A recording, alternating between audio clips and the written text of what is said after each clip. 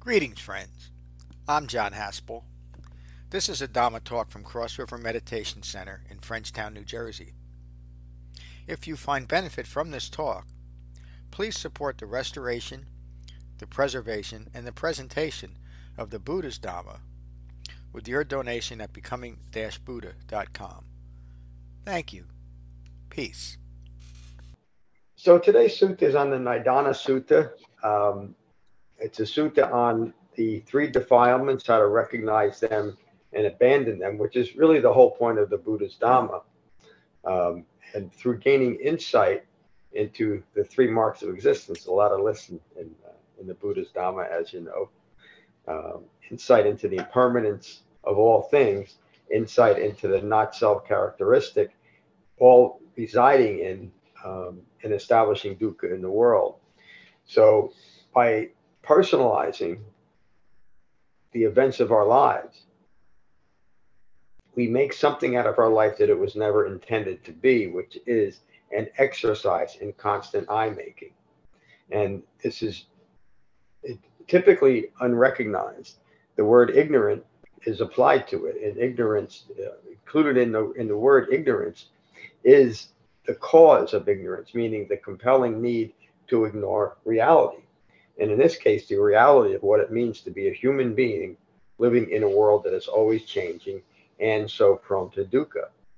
And as a result of that, we become greedy or averse to things, which is two sides of the same coin, which means that our thinking is diluted. Jen gave an excellent teaching on the Vatupama Sutta this past Tuesday, subtitled of Stained in Pure Cloth. And that the metaphor is so relevant because when we're constantly seeking to establish me and get what I need in the world, and we create aversion because of something that might take away from what we think we need in the world, that develops greed and aversion rooted in deluded thinking. So while our minds are very complicated, and recognizing and integrating the Eightfold Path seems difficult, all of the Dhamma comes down to just this one thing. I don't understand who I am in relation to the world.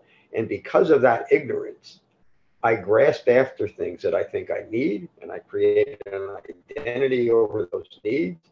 And I also want to avoid anything I have aversion to.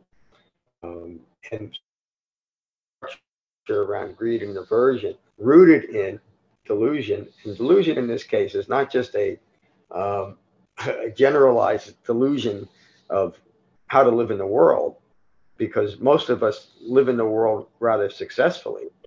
But there's a disappointment and a nagging sense that something is missing.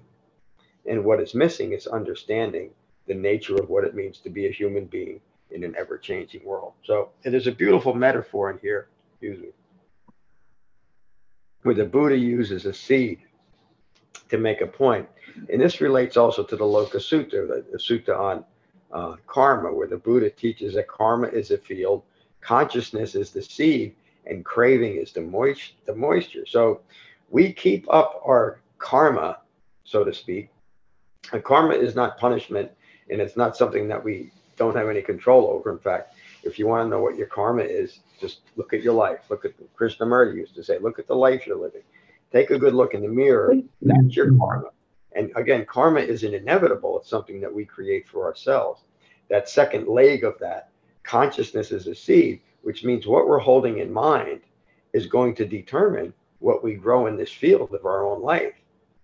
And craving for things, greed and aversion is craving, is what keeps that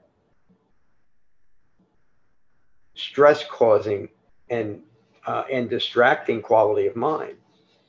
When we recognize that we're doing this, again, this is not something that is bestowed on us by grace, by just being the right person or being a good person or being engaged in saving the world.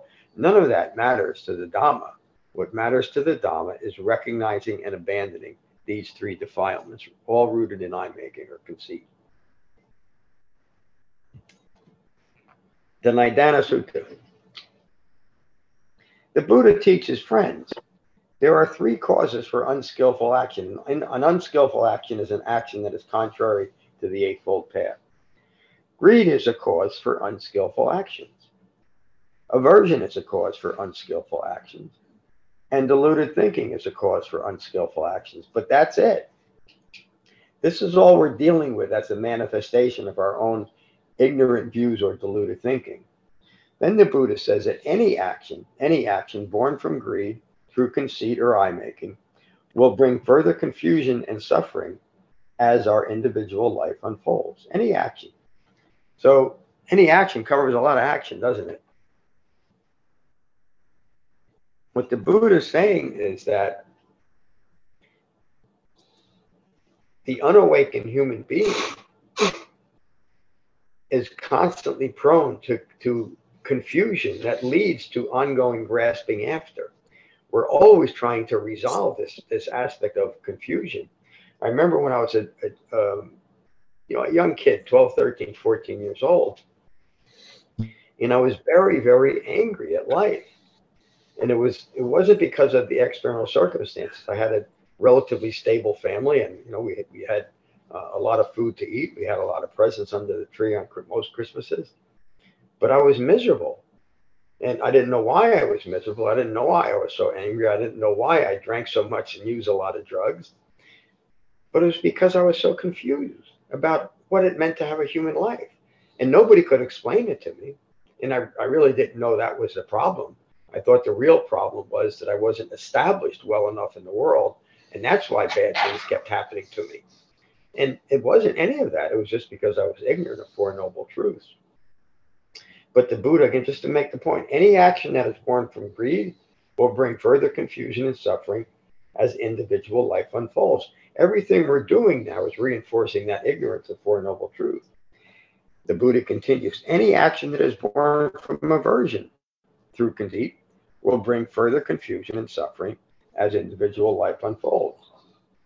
Any action that is born from deluded thinking through conceit or eye-making will bring further confusion and suffering as individual life unfolds. Any action that is born from deluded thinking. So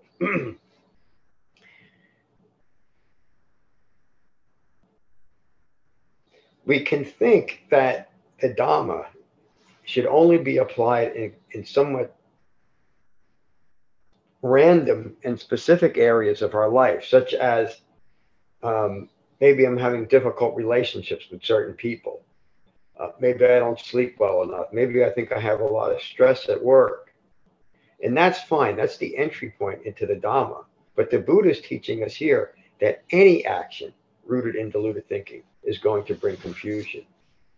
So one of the things that I've noticed, and we talk about it here, David and I just had a conversation about this on the way here this morning, is that many of us as Dhamma practitioners will apply it to many areas of our lives. But what goes unnoticed is the exceptions to the Dhamma that we say, well, it doesn't really apply here. Right in this action, this circumstance or situation, worldly situation, is simply too big for the Dhamma to be applied to. And we've all gone through 3 or 4 years where it would be easy to think that what's going on in the world is much too big for the Dhamma to bring to. And of course, the Buddha taught the Dhamma for all of life and all of humanity. In the Loka Sutta that I just mentioned, the Buddha's first words upon his awakening was this: I looked out on the world, and the world was aflamed with what? Aflame with the fires of conceit or eye-making. The same is true today, isn't it? The world has not changed one bit in 2,600 years ago. The first noble truth is still relevant, which is dukkha occurs. A little bit longer way of saying that is, as a consequence of having a human life, there will be dukkha. And here I'm learning that it is my actions that give rise to the stress and suffering that I'm bringing into my own life. And so the path out of doing that is, of course, this Eightfold Path that leads to the recognition and abandonment of greed and aversion. So, John, Yes, David. the world is the same from the very first man to today. Same flame, but isn't the issue the flame within our own mind? Yes. Yes. Thank you, David. That's what our responsibility is. Yes. The world being a flame is a consequence of the collective ignorance, you could say. But we're not here to resolve that. The Buddha didn't teach salvation. We're here to recognize and abandon it within ourselves. And if we fall into the trap that many people do, in fact, it's I'm going to get into this deep talk. No. But we think that I need to fix you or fix the world. And if I can do that, then I'm good to go. The opposite is true, isn't it? And the Dhamma teaches us it has nothing to do with what's going out in the world. It has everything to do with what's occurring in my mind. And it is my mind that creates these fires of passion, not you, not the world. The world is prone to that. It's up to me how I live in that world. John, can I ask a question? Please. How is it that knowing and seeing who we are as a human being is kind of like the antidote to eye-making and delusion? Like, what is it that we know about ourselves as a person? Such a great question that ties into this.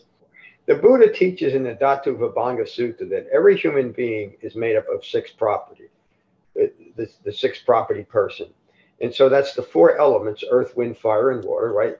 We know that that's what we're made of. Everything in the universe or in the world is made up of earth, wind, fire, and water.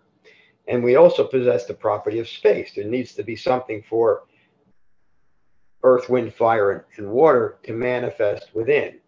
And so there's space for in my body for cutouts for my eyes. There's space so I can breathe and I can digest food and eliminate food. That's all part of the space property. We'll go on and on about that.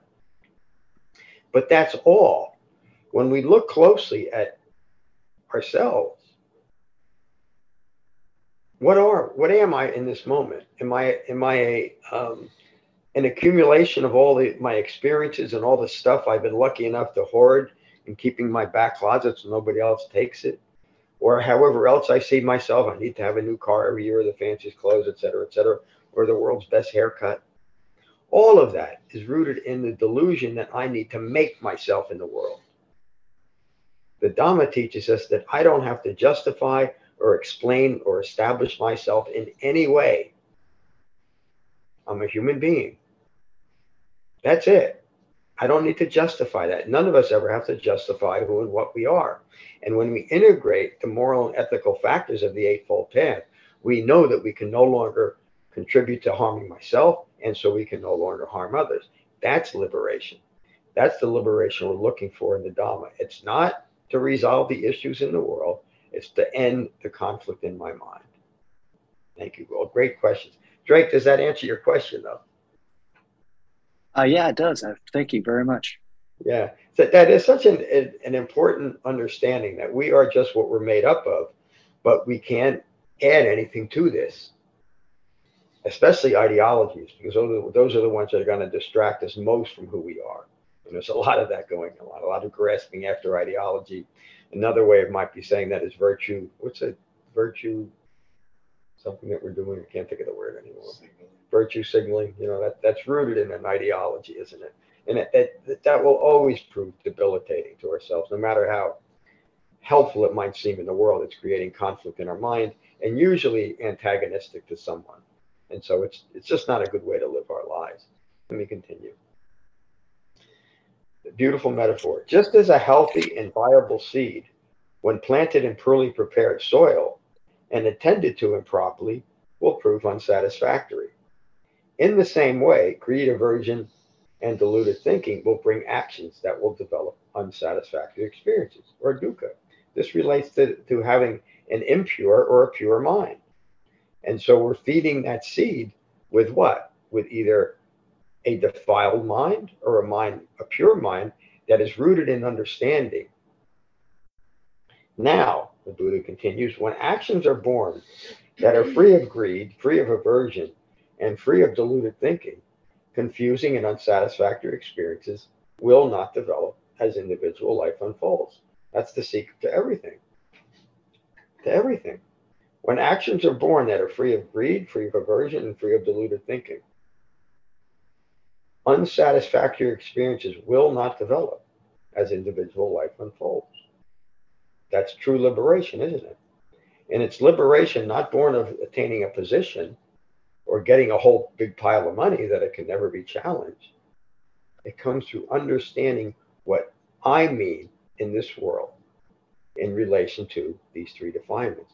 Do I recognize greed and aversion and where they're rooted in my own deluded thinking? And when I can do that, as the Buddha's teaching here, then I can simply abandon the thinking, the consciousness that causes all of that.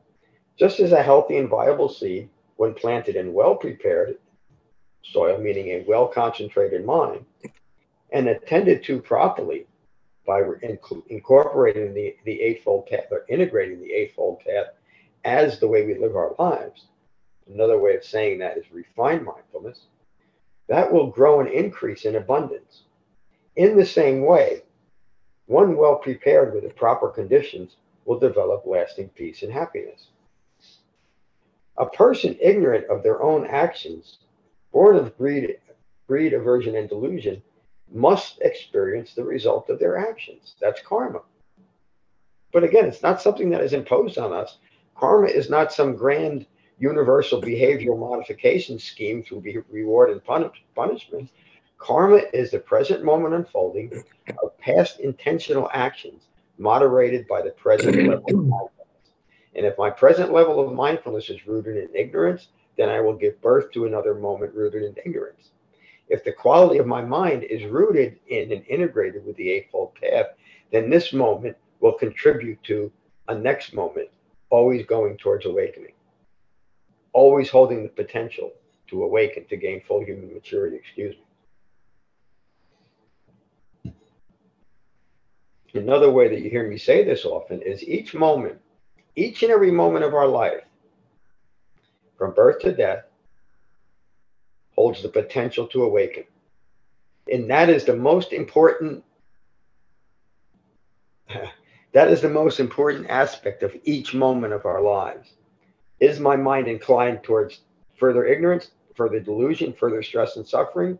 Or am I holding the qualities in mind established through the Eightfold Path that in this moment is inclining my mind towards awakening? Because there's nothing else that is more important in this moment. Now, as life happens, we might think that this moment is way beyond the Dhamma.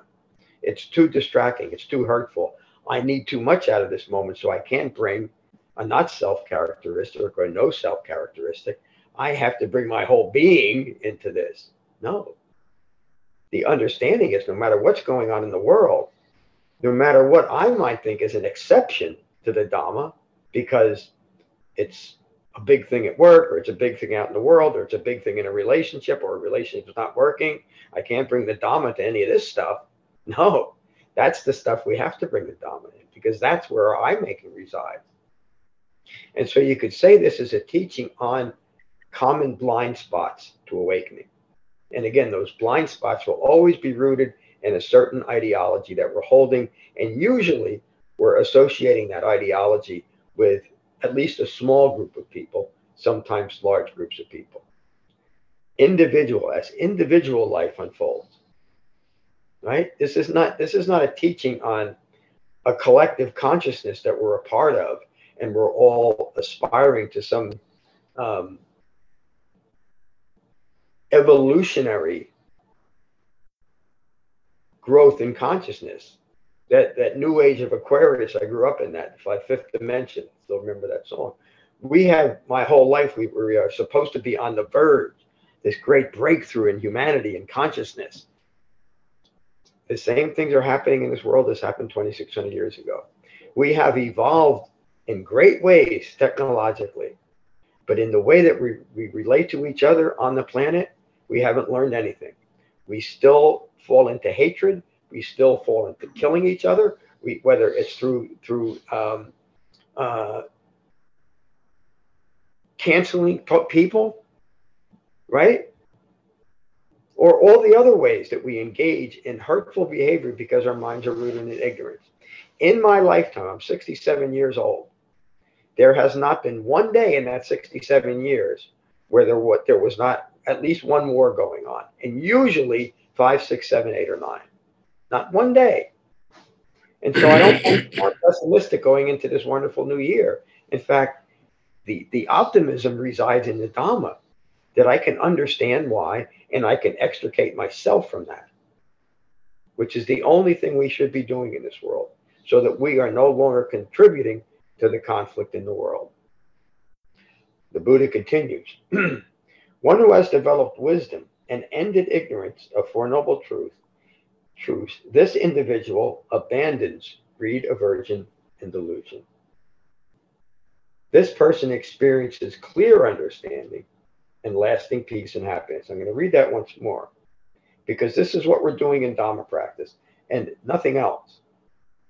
For one who has developed wisdom and ended ignorance, this individual, hopefully me as a Dhamma practitioner, this individual abandons greed, aversion, and delusion.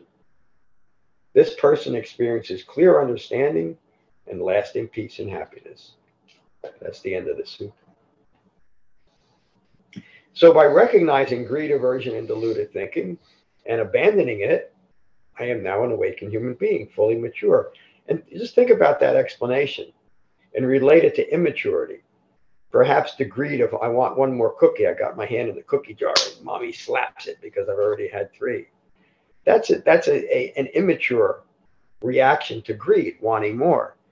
But the same is true when we are 18, 19, 20, 21, 67 and still want more cookies or another piece of chocolate cake or a better looking spouse or a bigger car or a bigger house or a better job.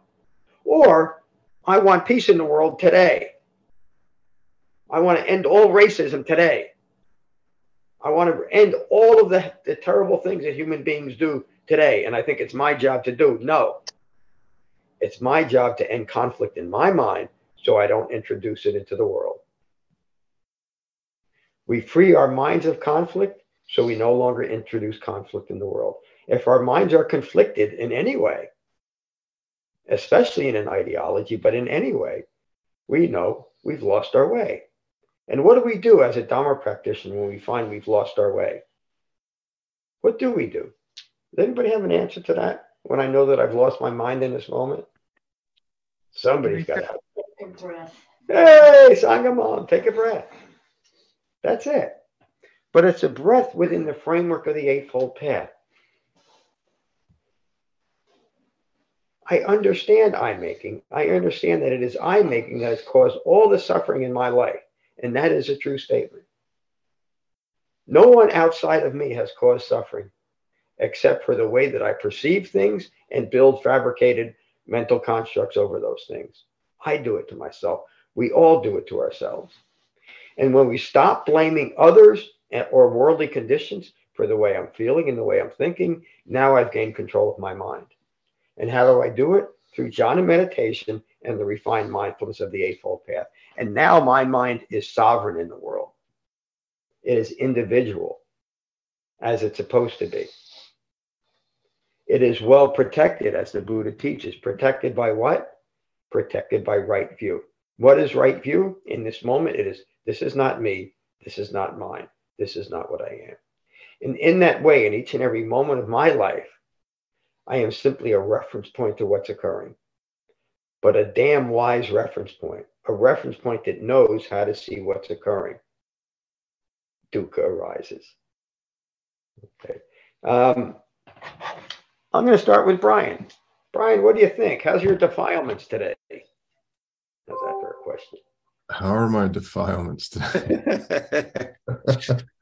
They're rather subdued, I would say, at the moment. I can't hear and think about the defilements without thinking about the 3 marks of existence, and it just goes back to anatta, struggling with impermanence and wanting that impermanence to be different. Yep. Which just results in dukkha. So taking the conceit, taking anatta out of it, what's there to be averse or greedy about? Yeah. There's no me Just here. is. That's right. Thank you, John. Thank you, Brian. That was outstanding. Jeff. Hello, John. Hello, everybody. Jeff. Very, very good teaching. Appreciate it much. I'll remain silent if I may, though. I'm glad you joined us today. Sarah. Very helpful teaching. Thank you. I'm glad you joined us, Sarah. Drake, how are you today? Good, John. I was just curious about ideology and how that plays a role in creating a self and leading to suffering. What did you mean by that? Well, and any ideology, trying to think of one that would be rather passive to most people. Any ideology, really what I'm talking about is the ideologies that we create in our minds about how the world should be, and really how other people should be different, or maybe myself. When what's occurring, it's a foolish thought to think that other people out in the world should be different. Why? Because they can't be. It's what's occurring. It's how people are. That doesn't mean that people can't change. It doesn't mean that I can't change. But in this moment, the world is as the world is, right? Wasn't that Forrest Gump, right? The world is as the world is. Why? Because it is. It doesn't need any other explanation. And so I don't need any other explanation, except if I notice that my mind is distressed, it's because I'm holding on to something being a certain way.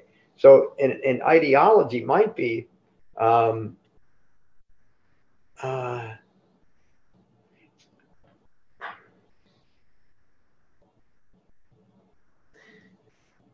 ideology is anything that I'm holding in mind that I think should apply to the world when it's not.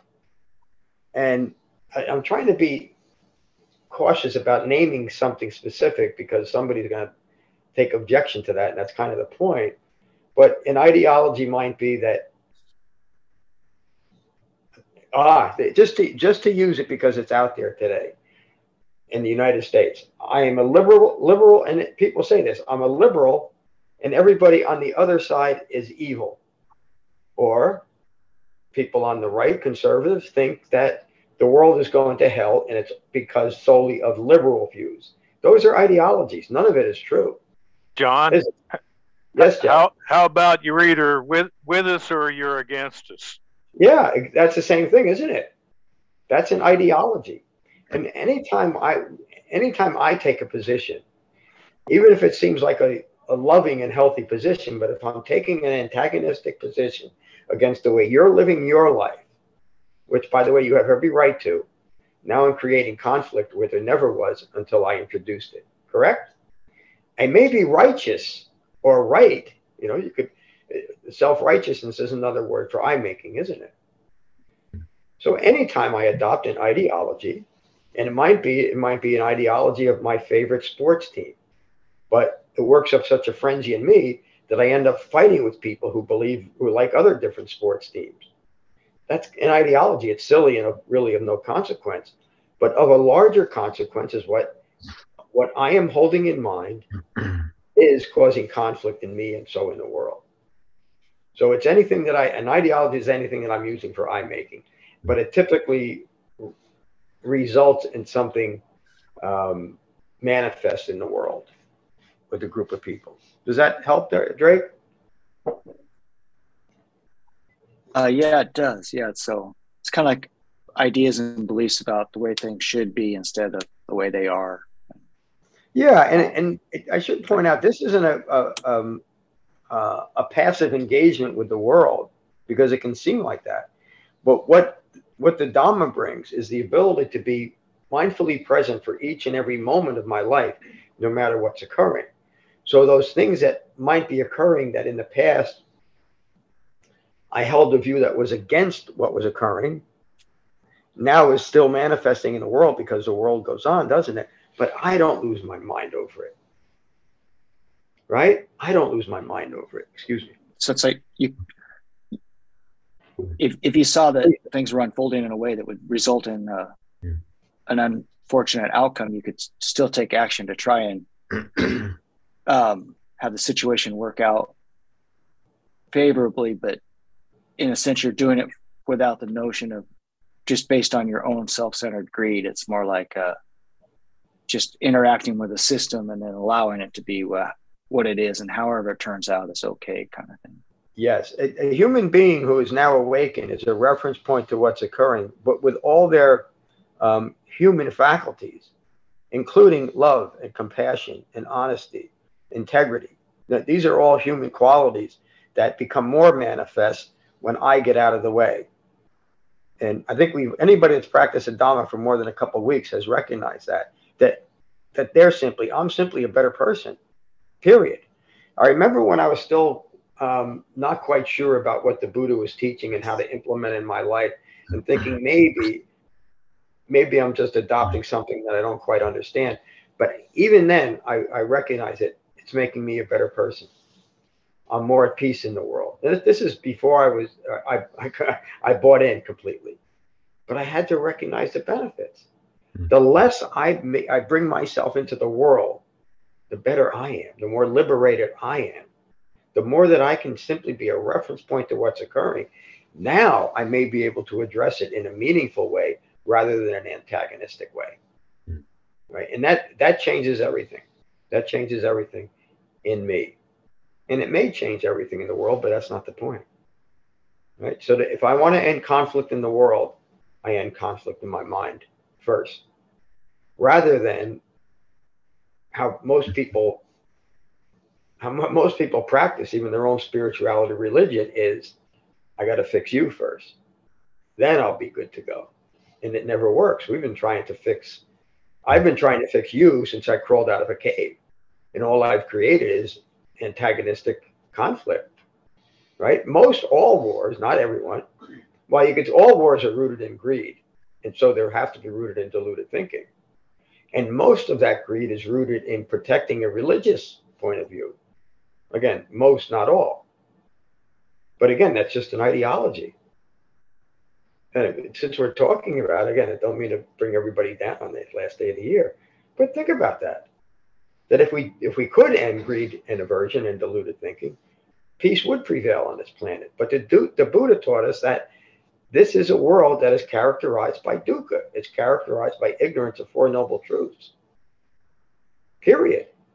But I can understand that. I can develop a calm and peaceful mind through understanding.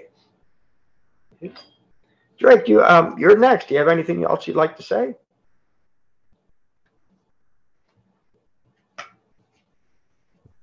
No, thank you very much, John. That was great. I'm glad you joined us today. Mary Beth, Happy New Year. Happy New Year, John. I just want to say thank you and that I'm happy to be here.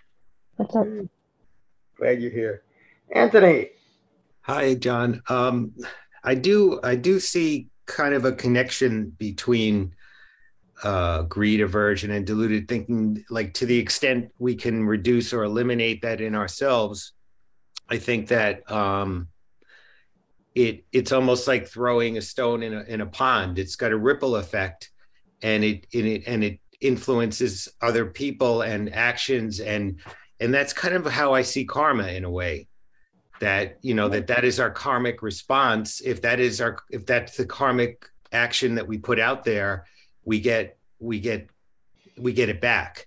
And just the converse is true also. If we're out there manifesting greed and aversion, we're influencing other people and actions around us, and that creates a negative karmic response. Yep. Yeah. So I think it seems selfish on a surface level to say, I'm just going to work on myself and not worry about the world. But actually, I do think it influences the world in a positive way. Yeah, of course it does. And again, we've all felt that even just within our own circles and our own family. Us, as a Dharma practitioner, the calmer we are, it seems like the people around us are much calmer. But again, because we're not antagonizing others, even if it's inadvertent antagonism. What's the word? Antagonism. Yeah. Thank you, Anthony. Thank you. Dharma teacher Jen. Hi, John. Hi, everyone. Hi, Jen. Something that you said today. First of all, man, you are killing it today. Yeah. Really, really good teaching. And the questions, Drake, thank you so much for your questions. Yeah. Really just getting to the heart of the matter. Something that you said was like a nugget that I really appreciated, where it was something like you were talking about when you were a little kid and the ignorant view of believing that the path to happiness is more establishment. Yeah. And just that sense, or whatever it is, the programming, the conditioning that we have to believe that gathering, establishing is what is going to make us happy, is ever present and so easy to like fall into, but then also like be influenced by other people being there. And like, so that question that Drake had, where, you know, how is it that understanding is sort of the salve for, you know, greed, aversion, and deluded thinking?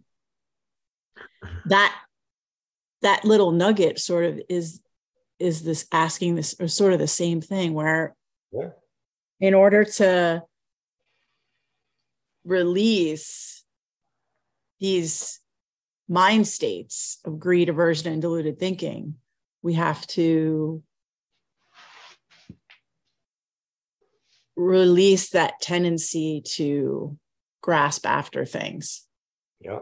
We have to be present with what is happening in the mind, which is, if you're trying to release greed, aversion, and deluded thinking, it's greed, aversion, and deluded thinking. So you just have to be present with that, which is, it's like, so, you know, it feels like a paradox. It feels like, you know, you can get into that place of it has to be one or the other, but it's both things. Anyway, I don't know if I'm making sense today, but yeah. You always do. Thank you, Jen. Good morning, Slav. Good morning, everybody. Happy New Year. Happy New Year. Thank you. Thank you for your teaching. It's really awesome. And I will a little bit summarize, just a few words. So greed, aversion, and delusion. It's create suffering. Any action from greed, aversion, delusion creates suffering. So basically what we need to do, like Dharma practitioner, we just take a moment, pause, take a breath, and we not add it to this greed, illusion, and aversion. We not subtract, we just take a breath, and that's it. Okay. That is that, and that when we're thank you, Slav, when we're mindful of our breath, we're in that moment, we're interrupting, at least as long as we're mindful of our breath, any further eye making. It is a way to, we do it on our cushion. You know, the eye making on our cushion would be being distracted by feelings and thoughts arising and passing away. The 4 foundations of mindfulness trains us to not. And when we can do it on our cushion, we now have control over our minds. We can take it off our cushions. Thank you, Slav. Dharma teacher Tom, we're out from Thailand. Hi, John. Hello, everyone. Happy New Year. I'm a few hours ahead here, so it's going to be 2.5 hours away from the big. Oh yeah, you're almost there. 12 chimes of midnight or whatever. Anyway, yeah, great teaching. I love this sutta, and I haven't read it in a very, very long time. So yeah, I agree with Jen. You're killing it today. Interesting. Just a couple of things. I think because I'm in Thailand at the moment, I've actually been to visit a few temples, and it's just this absolutely stunning architecture. And went to one just earlier, and there's some monks there that are giving out like holy water and like splashing people with water. You know, and I'm looking at it being like, it's just water. Obviously, I didn't say that. But it's just really interesting how there's so much wisdom in these teachings, and and yet they're not, they haven't been adopted around the world. And obviously that's such a shame, but they haven't. It's so much easier to sort of set up a religion, I guess, than to really work on your mind. It's such a tough job that we're all trying to do here. So we should, as you always tell us, John, just go easy on ourselves. Yeah, anyway, and just a quick question, if you wouldn't mind repeating the definition of karma as you said it earlier. I don't think I got it all down. So would you mind just repeating that? Not at all. Karma, I think this is the one you meant. Karma is the present moment unfolding of past intentional actions. Meaning, what that means, it's not that somehow there's an energetic that's manifesting in this moment. It simply means that our conditioned mind, which we've conditioned ourselves. So karma is the present moment unfolding of past intentional actions, moderated by the present level of mindfulness, meaning whatever I hold in mind. And so if I'm holding in mind the same ignorant views, it's just logic that I'm going to keep creating stress and suffering and confusion in my life. But if in this moment I'm holding in mind, or this moment is framed by the Eightfold Path, now I'm inclining my mind towards awakening. So karma, again, it's not something that happens to us. It's something that we do to ourselves. Got it. Yeah. The reason why the Buddha teaches karma in this way, and I do, is because it was such an important part of the spiritual religious practices that almost everybody during the Buddha's time, and a lot of people today, their practices were influenced by the Vedas and the Upanishads, and everybody created their own variant of that and called it something else. But it was all rooted in that type of thinking. And it also even relates to baptism. You know, that was the Vatupama Sutta, where the Buddha says, what is water? Water is just water. It can't do anything except be water. I think I might have lost it just a little bit there, Tom, in my explanation. But did I answer your question? No, you did perfectly. I'm just saying, karma is the present moment unfolding of past intentional actions, moderated by, and then there's a word that I missed between by and mindfulness. Moderated by. I can't give you that. I can't get it. It's going to cost you. Present moment mindfulness. Present level mindfulness. Yeah, or current mindfulness. Again, so whatever I'm holding in mind in this moment is going to determine my experience of this moment, right? And I mean, we've all had experiences where people in our lives, we might have had an argument with them. It might have even been nasty, and the next day, we're good with each other. That's an example of that. My mindfulness during the argument was an agitated and confrontational quality of mind, wasn't it? The next day, that quality of mind is different, and so I am. But when I gain control of my mind, I can gain control of it 24/7. And again, that is the most natural human state. Even for some of us, that might sound impossible, but human beings weren't designed to be constantly distracted by eye making. It's just what happens. But we also have something, a human being figured out the way to understand that, and that's called awakening. Siddhartha Gautama did it, and he taught these teachings that, again, it's so important, I think, to realize that the world hasn't changed in these 2,600 years. And that's not a negative thing to say, and it's not a positive thing to say.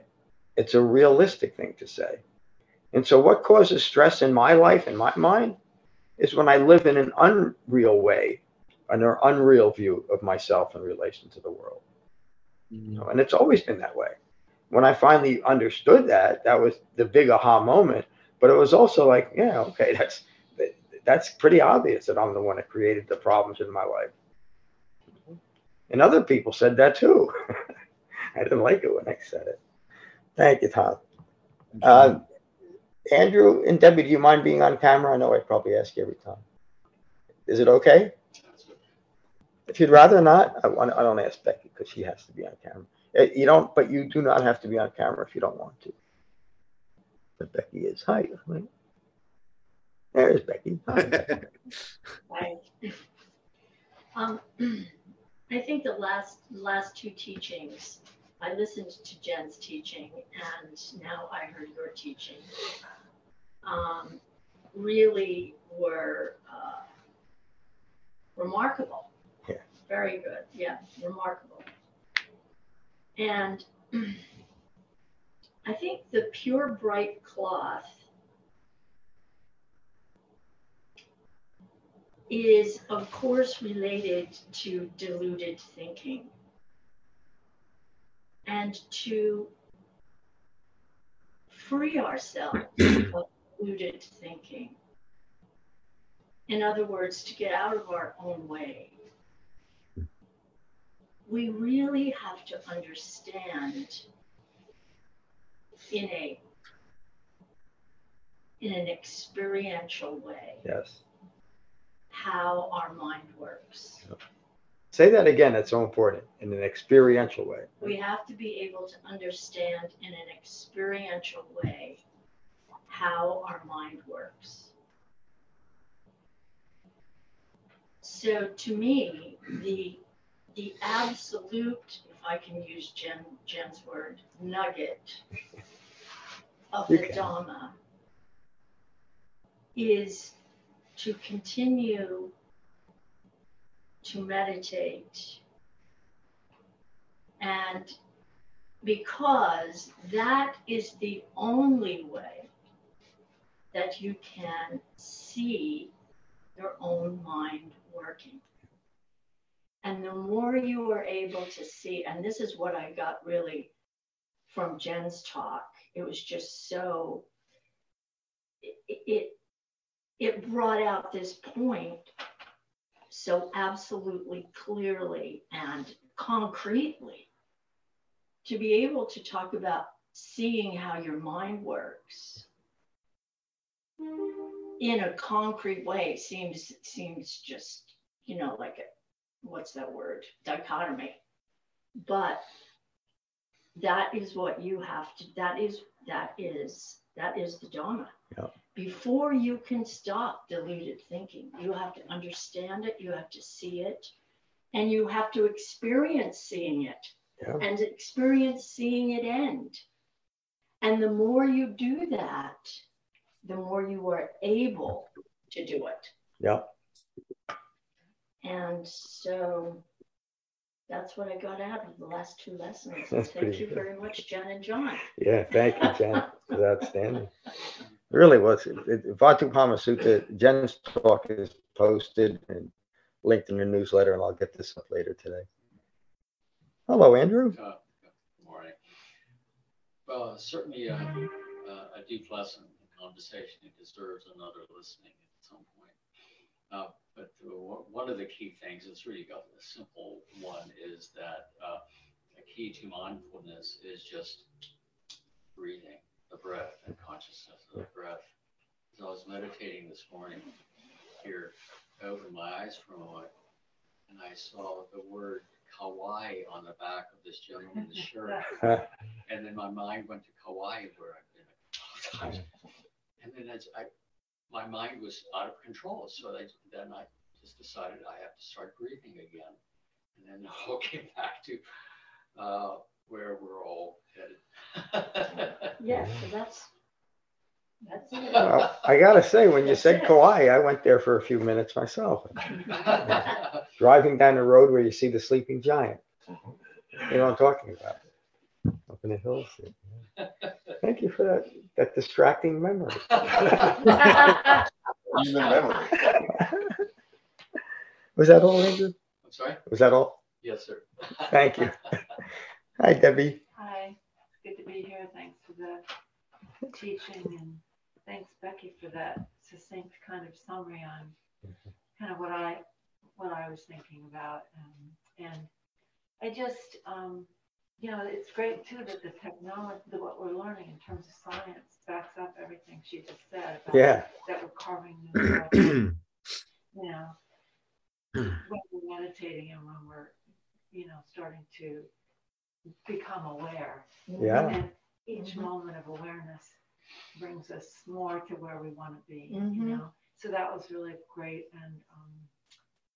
And I just also really connected to the idea of pausing, because the breath and the pause brings the awareness to the eye making. And the eye making is so tied into othering, what I call othering, when there's the other Buddhist, the other this, the other that, and the ideology like you spoke to. And if we can continue to be with the awareness from the meditation that we've learned, then we can be aware of the eye making, which causes the conflict, because we're othering. So we're causing conflict.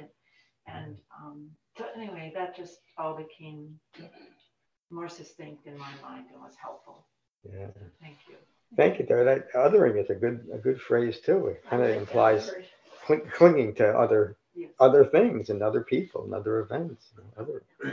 Okay, I'm gonna make that my word now, if you don't mind. Dharma teacher Ram. There you are. Happy New Year. Happy New Year. Yes, another brilliant teaching. Thank you. Okay.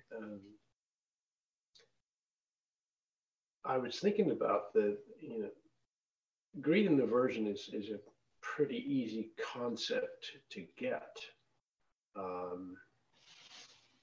Just wanting things to be different than they are. Yep. And I thought, well, how does deluded thinking fit in there? And deluded thinking is nothing more than seeing things other than they are. That's right. That's the definition, isn't it? And it has the same effect. You solve the problem. You just see things different than they are, because now you don't have to want it to be different than they are. Yeah. You've done the job. Yeah.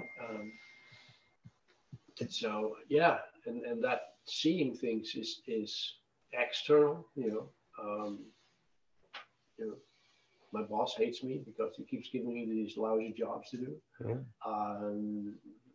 Or my children adore me and they would never take my last beer out of the fridge. But also in seeing yourself,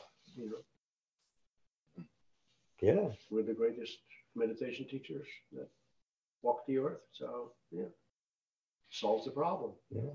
There's no more, you don't have to do anything anymore. Yeah, except be a human being. Yeah. Which is its own reward. And again, being a reference point to what's occurring. Why would anybody want to be more than that? It just creates stress and suffering for yourself. Again, it doesn't mean that you become a passive lump sitting on a cushion the rest of your life. In fact, you would likely be much more engaged, but in very meaningful ways. And I can tell you that life becomes a lot slower and a lot simpler when you discard the things that do not lead to calm. Thank you, Ron. I'm a teacher, Kevin. Good morning, John. Thank you for the teaching. Thank you, Sangha, for a good discussion. I think it's a useful sutta, and where we've been going and where we're headed with the next structured study. Greed, aversion, and deluded thinking are sort of the componentry that arise, or that are available, or that are present, and the sort of friction that causes them to ignite, for lack of a better, and for us to sort of get burned in contact with the world. That occurs in our mind. Yeah. Like we say, the Dhamma is a practice of restraint, and that was beautifully described by Becky and Apollo apologies for my wardrobe choice. Andrew described it well also. You know, he was a 6-property person in Kauai, as I normally am when I put this shirt on. And naturally, where does my mind and heart go? To a place as special as Kauai is. It's hard to not. And you come back to the breath, you put the shirt on, have a little smile, your heart's a little lighter, and you go about your day. And sometimes, you know, you may have a couple of thoughts about Kauai and your mind is active, but by coming back to your breath and realizing that it's natural to, you know, be attached to Kauai a little bit. If you've been there, I think Will so. you stop saying Kauai? Yeah, now it's an example. Now I'm in Waimea Canyon. So. Of eye making, right? We have to go back to Kauai. Everything's got to be Kauai all the time. It's instead of appreciating the fact that you've been there. It's pretty rare to be there for a lot of people. Not a lot of people have been there. I mean, certainly a lot have, but to actually been there and cherish it and not need it to be any more than that is pretty special. So it's an example of how we can practice restraint in the moment, how we can come back to our breath and say, this is not me, this is not mine, this is not who I am in the moment. That's how we can go through life easier and not be sparking every time, you know. Thanks. That's a good way to put it. I wish I was in Kauai, though. Oh, the teacher, David. And I'm all set. Thank you for the teaching. Safe today. Whatever you're doing. Yeah, I'm going to be going wild tonight. I got a wild New Year's Eve planned for me and Bodie. That's why.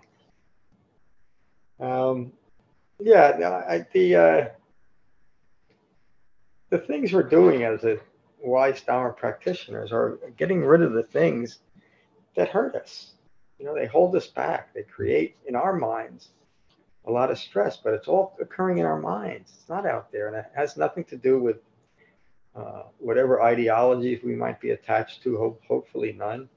And it has nothing at all to do with worldly conditions. You know, we're always in control of our minds, unless we're not, and that's up to us too.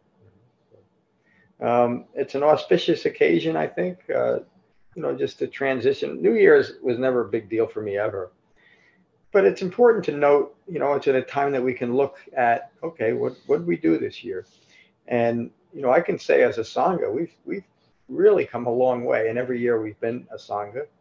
The Sangha itself seems to grow in a depth of understanding every day. But it's good to acknowledge it. You know, we've all come a long way. We've all been through a lot in the last couple of years. We're all still here with a relatively calm and peaceful mind. So what we're learning is, and it's related to the Sutta and all the Dhamma, is radical acceptance of who I am. And why shouldn't I? You know, why shouldn't I accept myself? Again, think about that. As a mature human being, there really is a little bit of pathology in not, right? I should accept myself no matter what I am. And if there's things in my behavior that don't fit within right speech, right action, right livelihood, I simply let them go. And in that way, I've liberated myself from my entanglements in the world. That's the whole point of the Dhamma. I hope you all do that before the end of the year. So, anybody have any questions or comments before we finish? I should look around when I say that. Just to say thank you, John, for all of your leadership of the Sangha and teaching and generosity of time and everything this year. I think we all appreciate it. So we all get so much out of it. So yeah, thank you. Thank you so much for saying that. You know, you almost got me crying, but not today. I know you always try. All right, well, no. Finish good metta as we always do. You know, I never give this introduction, but the Karaniya Metta Sutta is the Buddha's explanation or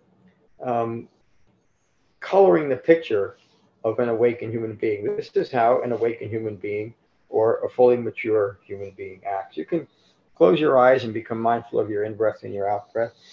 Let that mindfulness of your breath unite your mind and your body. And these are the Buddha's words on metta from the Karaniya Metta Sutta. This is what should be done by one who is skilled in goodness and who knows the path of peace.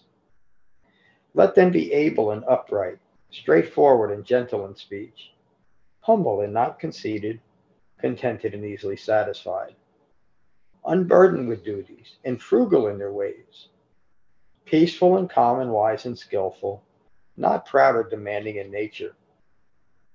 Let them not do the slightest thing that the wise would later reprove. May all beings be at ease. Excuse me. Whatever living beings there may be, whether they are weak or strong, omitting none, the great or the mighty, medium, short or small, the seen and the unseen, those living near and far away, those born and to be born, may all beings be at ease. Let none deceive another or despise any being in any state. Let none through anger or ill will wish harm upon another. Even as a mother protects with her life her child, her only child, so with the boundless heart should one cherish all living beings. Radiating kindness over the entire world, spreading upwards to the skies and downwards to the depths, outwards and unbounded, freed from hatred and ill will. Whether standing or walking, seated or lying down, free from drowsiness, one should sustain this recollection. This is said to be the sublime abiding. By not holding to fixed views, the pure-hearted one, having clarity of vision, being freed from all sense desires, is not born again in this world. Thank you all for a wonderful class today. Happy New Year, everyone. Peace. Happy New Year. Happy New Year. All right, Ron. Bye. Happy New Year, everyone. Happy New Year, Thank Jen. you, John. And happy anniversary. Oh, thank you. Yeah, happy anniversary.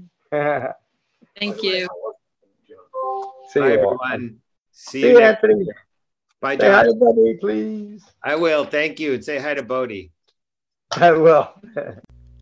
Thank you for listening.